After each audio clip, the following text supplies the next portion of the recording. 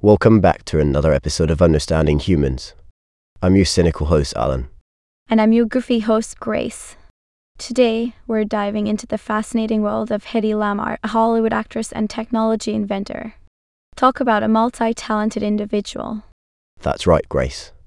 Hedy Lamarr was born Hedwig Eva Maria Kiesler on November 9, 1914, in Austria. After a controversial start to her film career in Czechoslovakia, she made her way to Hollywood during its golden age. And boy, did she shine on the silver screen. Hedy became a film star with her captivating performance in movies like Algiers and Samson and Delilah.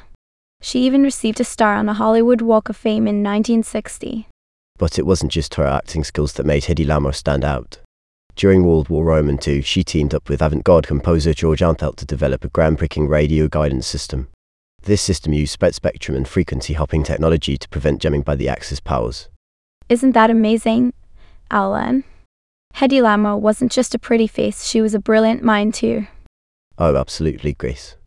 It's mind-boggling to think that someone could go from starring in glamorous Hollywood films to inventing technology that would later be used in things like Wi-Fi and Bluetooth. Talk about versatility. I can't help but wonder, Alan, what other hidden talents do people have? Maybe we should all try something completely unexpected and see where it takes us. Well, Grace, I suppose it wouldn't hurt to give it a shot. Who knows, maybe I'll discover my hidden talent for interpretive dance. Oh, that would be a sight to see, Alan.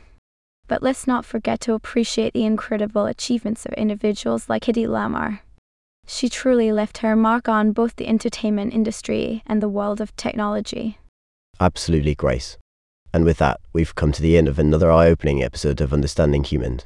Join us next time as we explore more fascinating aspects of human existence. Until then, stay curious. And stay goofy. Bye, everyone.